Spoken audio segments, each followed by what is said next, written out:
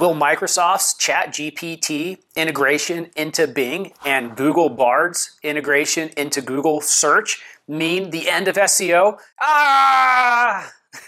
Or will it mean just the beginning? Hi everybody, I'm John Lincoln with Ignite Visibility, and today I'm going to dive into Chat AI SEO and what it means for the future of search engine optimization. Will search engine optimization professionals have the biggest opportunity in their history coming up due to the media frenzy and consumer interest in AI and chat-based systems that are being built into Google with Bard and being built into Microsoft with ChatGPT Chat? What do you think? Comment below. And in the meantime, I'm going to tell you a little bit about it. First, chat SEO is definitely on the rise. You can actually see the trends going up inside of Google Insights right now.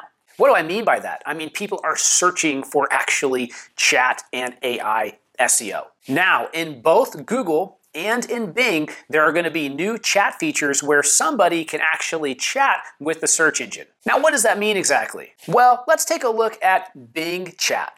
Okay, now let's take a look at Google Chat. First, it's really exciting because this is going to drive more people to use search engines, so you can expect search usage to go up. Next, I think it's really important to keep in mind that this is only going to be prominent for certain types of queries, and people will only want to use it for certain types of queries, most likely things like how-to and research around things. Also, another thing that's important is not everybody's going to want to use this chat feature. As we've seen with chat on websites, only about 50% of the population has ever even used a chat feature on a website. Now, here's what's important. Both of these chatbots just can't come up with information and conclusions on their own. There's no way that would ever be allowed within Bing or within Google. All this information has to come from somewhere. Now, right now, both ChatGPT and Bard have been fed selected information, but as they start rolling out to the search engines, they're going to have access to information all across the modern web. Now, if they're going to be accessing this information all across the modern web, what do they have to do to be legally compliant?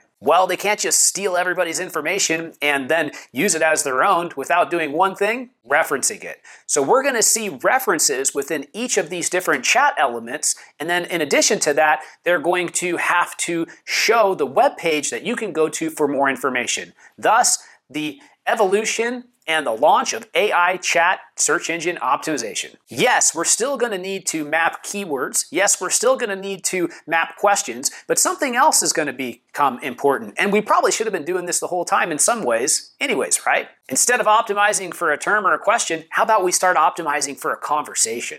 If you can think about the entire conversation around a product or service and that entire journey, that's going to allow you to be more referenced within the conversation stream within chat. Now, chat is just starting to roll out, and Google Bard and Microsoft's ChatGPT are really in their infant stages and still making a ton of mistakes.